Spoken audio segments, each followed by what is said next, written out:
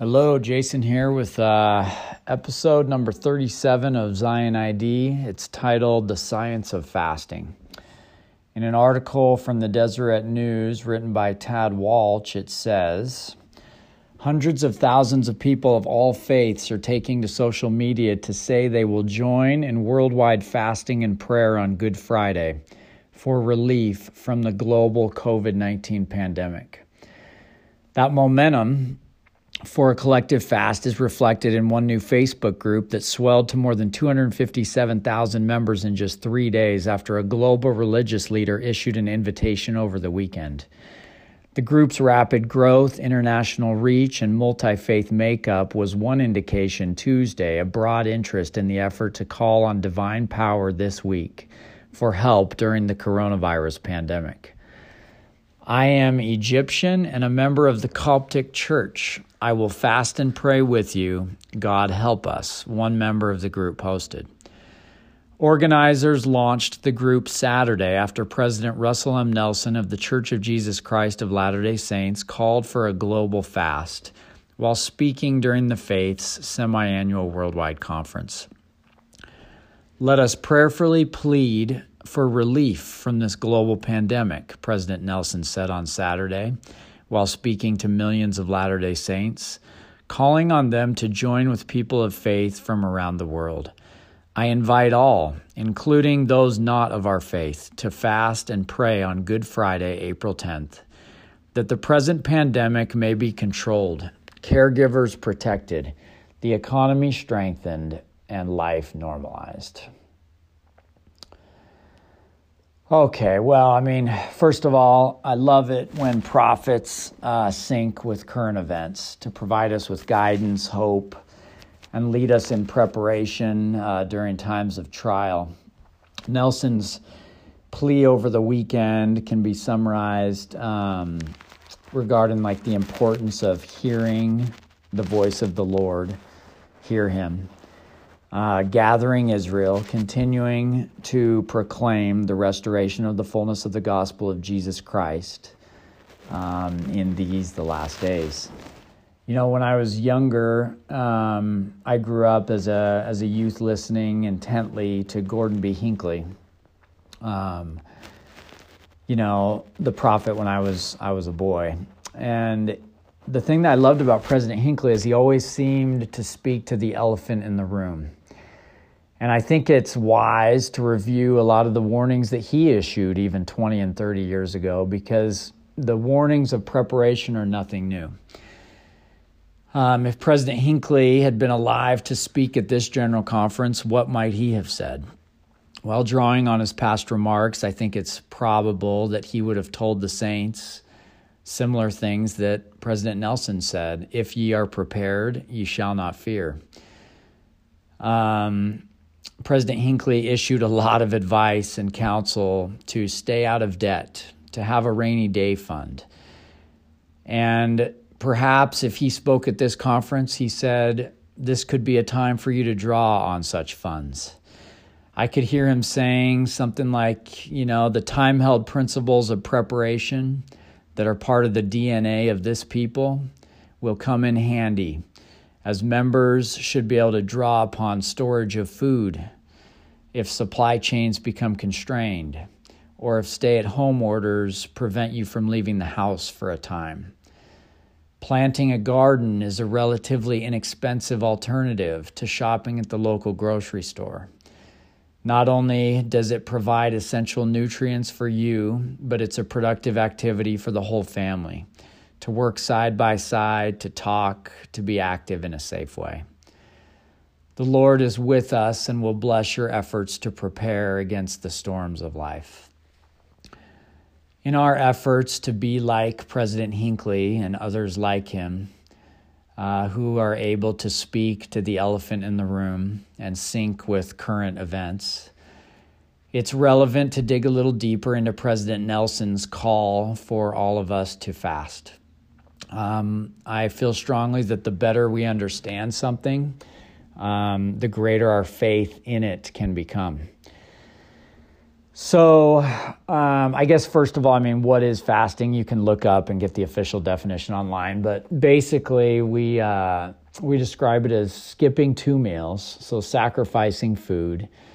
And instead of eating, you use the time of fasting and prayer to draw closer to God, to focus your desires, improve communication with the heavens. The roots of my own testimony of fasting were really strengthened 20 years ago.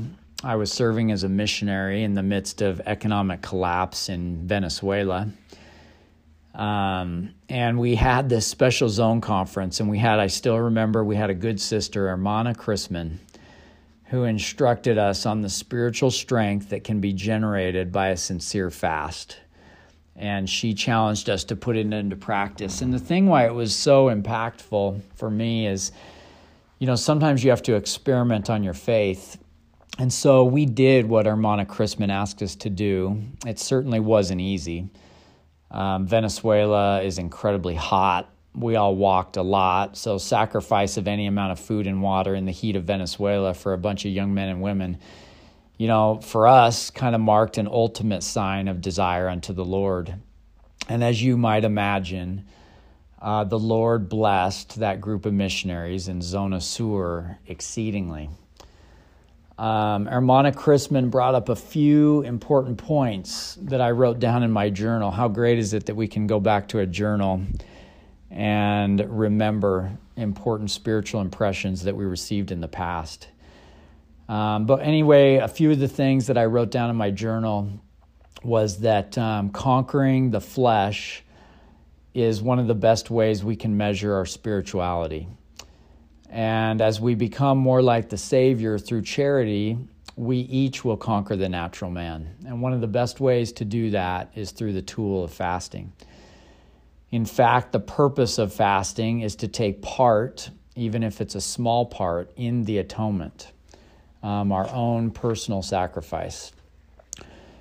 Steps of fasting can include fasting for a specific purpose, opening your fast with a prayer, striving to think about the purpose of your fast throughout the duration, fasting for an appropriate length of time, closing your fast with a prayer expressing gratitude, paying a generous fast offering. And when you think of fasting, it's more of a process than an event, which is why I think we incorporate it with prayer. It's a great time to make specific plans and present those plans to the Lord. Let me read a few of these other notes. This is how we serve with our heart. If our thoughts are scattered, then our success may be scattered too.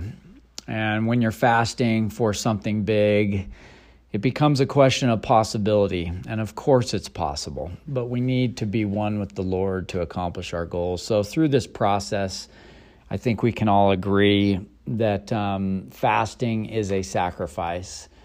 And in some way, somehow, it increases spiritual strength. So let's see here. Again, the better we can understand it, the greater our faith in it can become. So it's important to draw on personal experiences from the past when our individual testimonies were strengthened, so that we can have faith in it today. So why and how does fasting work? First, the why. Since the time of Adam, God's people have fasted to help them draw near to Him and to worship Him. Jesus showed the importance of fasting by His own example. In Luke chapter 4, verses 1 through 4, it says, "And Jesus, being full of the Holy Ghost, returned from Jordan and was led by the Spirit into the wilderness, being 40 days tempted of the devil. And in those days he did eat nothing. And when they were ended, he afterward hungered. And the devil said unto him, If thou be the Son of God, command this stone that it be made bread. And Jesus answered him, saying, It is written, that man shall not live by bread alone, but by every word of God." Through latter-day revelation, we learn that the Lord still expects His people to fast and pray often. In Doctrine and Covenants 88:76, it says, "Also I give unto you a commandment that ye shall continue in prayer and fasting from this time forth."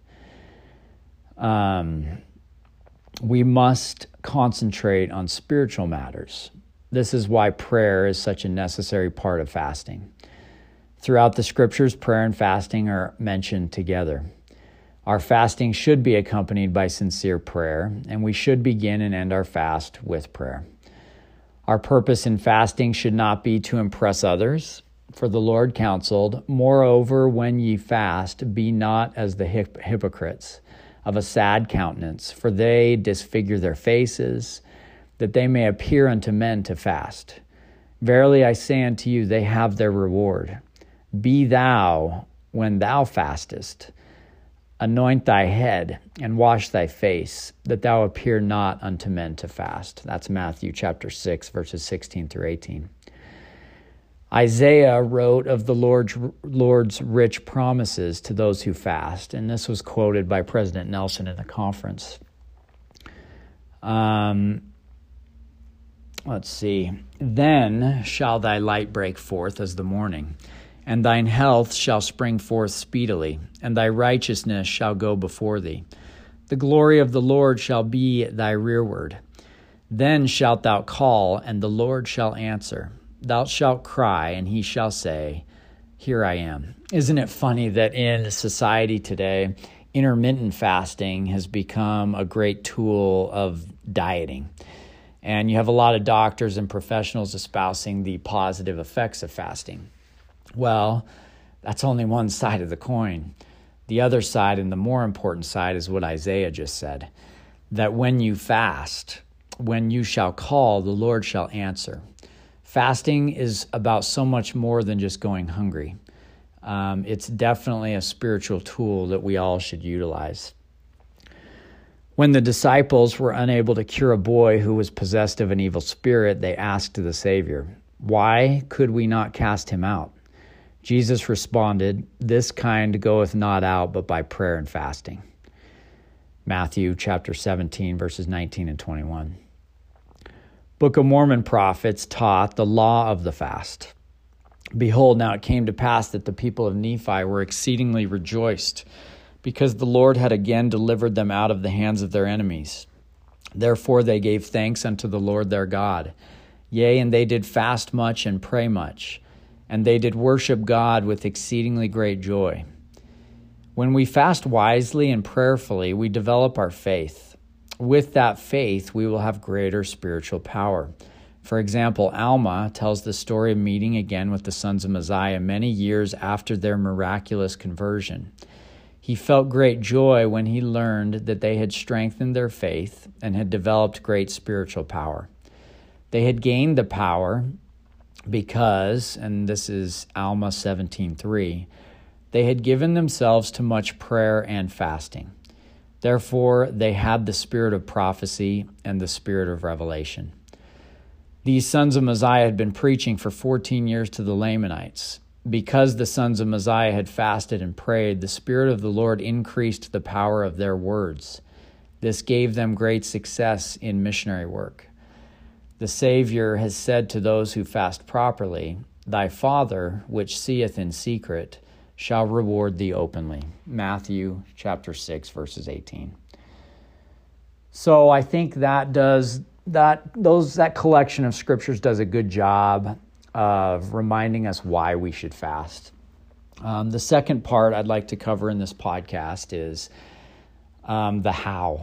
How does it provide spiritual strength? How does it call down upon the powers of heaven? Well, in prior podcasts, we've covered the science of prayer. We have talked about the power of virtue. We've talked that our bodies are a temple, a house for the spirit of intelligence. Our souls produce electrical charges from each and every cell as electrons work among protons and neutrons. Many stimuli are capable of affecting cellular health, stimuli such as diseases. We're seeing it today with viruses. Food can impact cellular health, exercise, thoughts, and emotions. Even our DNA coils and uncoils due to these different stimuli. Well, why is this important to understand? Because each of these minute particles that we can't even see radiates waves that are able to communicate with God and with others via the light of Christ in this atonement ecosystem in which we live.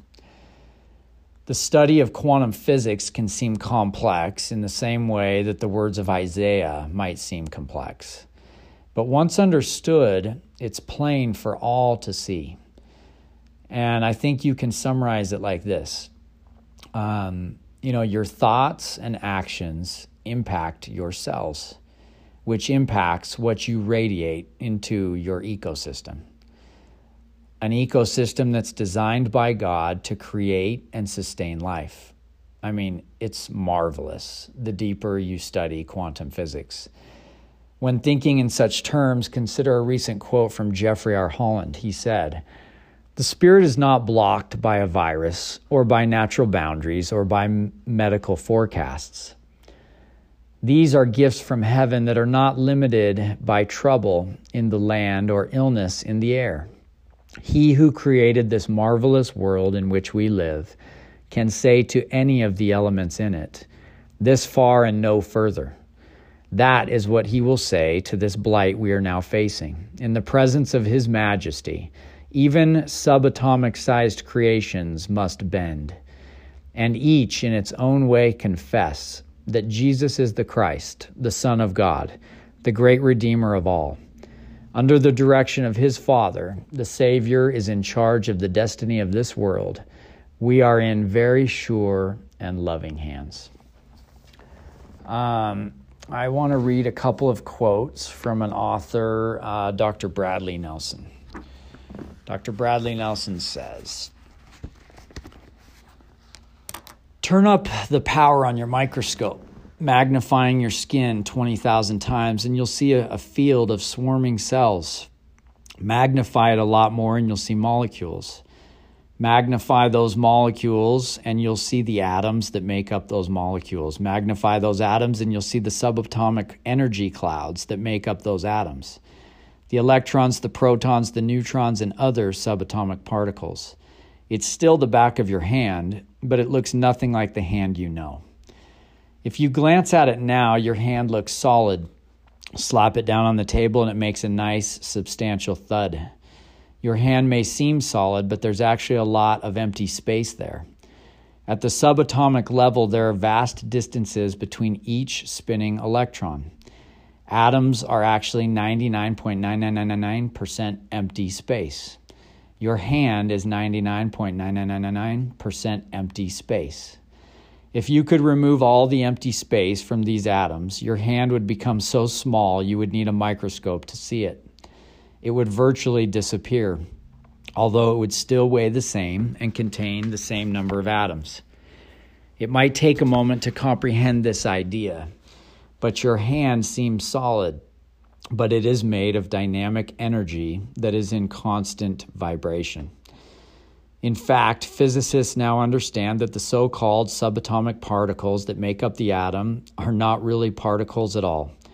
They measure the contents of the atom in energy units instead, because it's so much more accurate. Like everything else in the universe, the thoughts that you create are made of energy. Thought energy has no boundary. Your thoughts are not confined to a certain volume and location like your physical body is.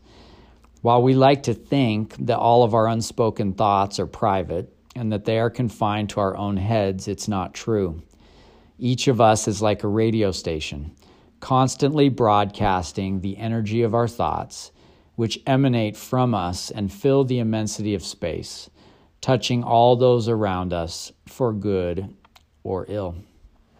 So you can see what might happen when our thoughts are focused on desire and prayer while fasting. For whatever reason, the absence of food creates perhaps more space for pure vibration to go out from us. Let's see here. I'll finish with one more quote from Bradley Nelson. He says, "The apostles were on their ship in the middle of a stormy sea when in the early hours of the morning they saw a figure walking toward them on the water. The apostles were terrified and thought it was a ghost. When they realized that it was their master, Peter cried out to him, "Lord, if it be thou, bid me come unto thee on the water." Jesus said, "Come." Peter got out of the boat and began walking on the water towards Jesus. He was walking on water. But when he looked around and realized how unnatural it was to be doing what he was doing and how bad the storm was, he began to feel fear, and he immediately started to sink. Peter cried out, "Lord, save me." Jesus reached out and caught him, saying, "O thou of little faith, wherefore didst thou doubt?" Matthew chapter 14, verses 22 through 31. Peter started out with faith, with the belief that he could walk on water. His faith and intention were so powerful that he was actually able to do it. The intelligence of the water simply responded to his belief, to his intention, in a very immediate way. And the normal state of things instantly changed to support his intention. The moment Peter began to feel fear, his clear intention and faith in his own ability to walk on water began to diminish. As his faith diminished, his clear intention vanished, and he began to sink, because the universe had to respond to his new state of mind. Peter began to sink because he began to doubt, to fear. You might think of doubt and fear as being on one side of a scale and faith and belief on the other side. If your doubt and fear increase, your faith and belief will decrease, and vice versa. Dr. Nelson calls it the universe. I would call it the atonement ecosystem, or the light of Christ. Support your beliefs. If you think you can't, the universe will support that belief and you will not succeed. On the other hand, if you think you can, the universe will support that belief and you will be empowered. Another author, Mitch Horowitz, talks about some very interesting scientific studies that few in the industry understand as they pertain to what do we call them? Placebos. For those, you know what a placebo is. It's when you're given, in every, medical experiment, they have a certain amount that are placebo to measure it against the controlled variables and to see if, the effectiveness, try and measure the effectiveness of medicine. In July of 2002, researchers in the New England Journal of Medicine reported the effectiveness of placebo surgery. Participants from the Houston Veterans Affairs Medical Center received mock arthritic knee operations involving just a benign incision and experienced substantially similar rates of relief and vastly reduced recovery time as patients who received standard invasive arthritic knee surgery. In 2010, Harvard Medical School researchers conducted an unprecedented honest placebo study in which an openly sham pill brought lasting relief to sufferers of irritable bowel syndrome. Subjects knew they were receiving an inert substance, yet 59% reported relief, compared to only 35% in the control group. What was happening? It may be that a patient's belief in the very possibility of mental therapeutics is sufficient to enact the self-healing response. Another Harvard Medical School study in 2014 reported that migraine sufferers experienced improved results from their prescriptions when they were supplied with positive information about a drug. This suggests that the placebo effect is always operative, working not only in conjunction with inert substances, but also affecting a patient's experience of traditional drugs and therapies. In a 2007 study, Harvard psychologist Ellen Langer reported that hotel maids experienced weight loss and reduced blood pressure when taught to understand that their daily work routine had significant aerobic benefits. Once these facts were established, within 4 weeks, subjects lost weight without changes to their work habits or personal lives, and compared to no changes in a control group.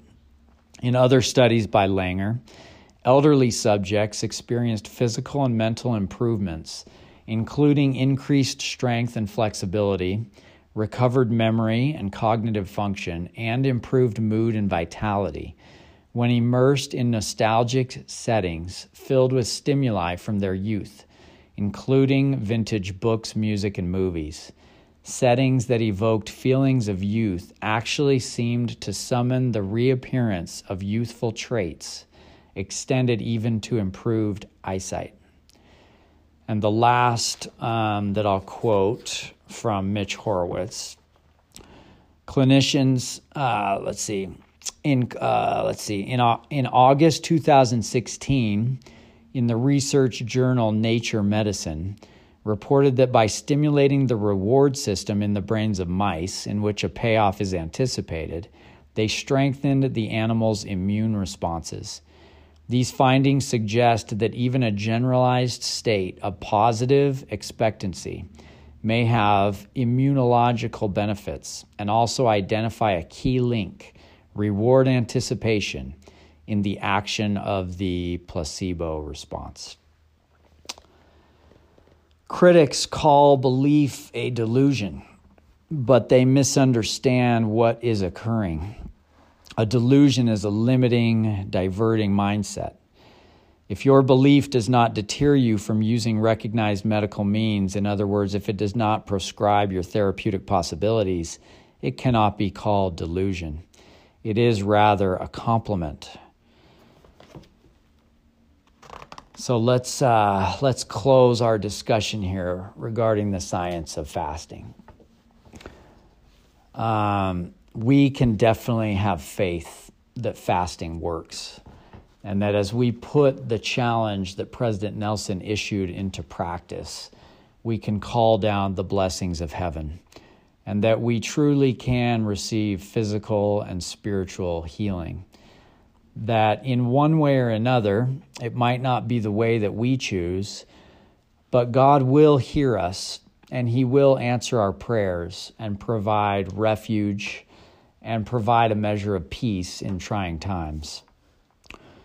Again, in the world, you will hear many of the health benefits of fasting. Intermittent fasting is an effective diet. Other people, I've seen a special on Netflix that outlined people who fasted for long periods of times in different health facilities. I think they were in Russia, were able to actually control chronic diseases when no medicine was helping. But the purpose of this podcast and the purpose of any spiritual discussion on fasting is to remind us that equally important is the spiritual power that can be derived from fasting. So experiment on the Word of God, put it into practice, and your testimony will grow in this spiritual tool.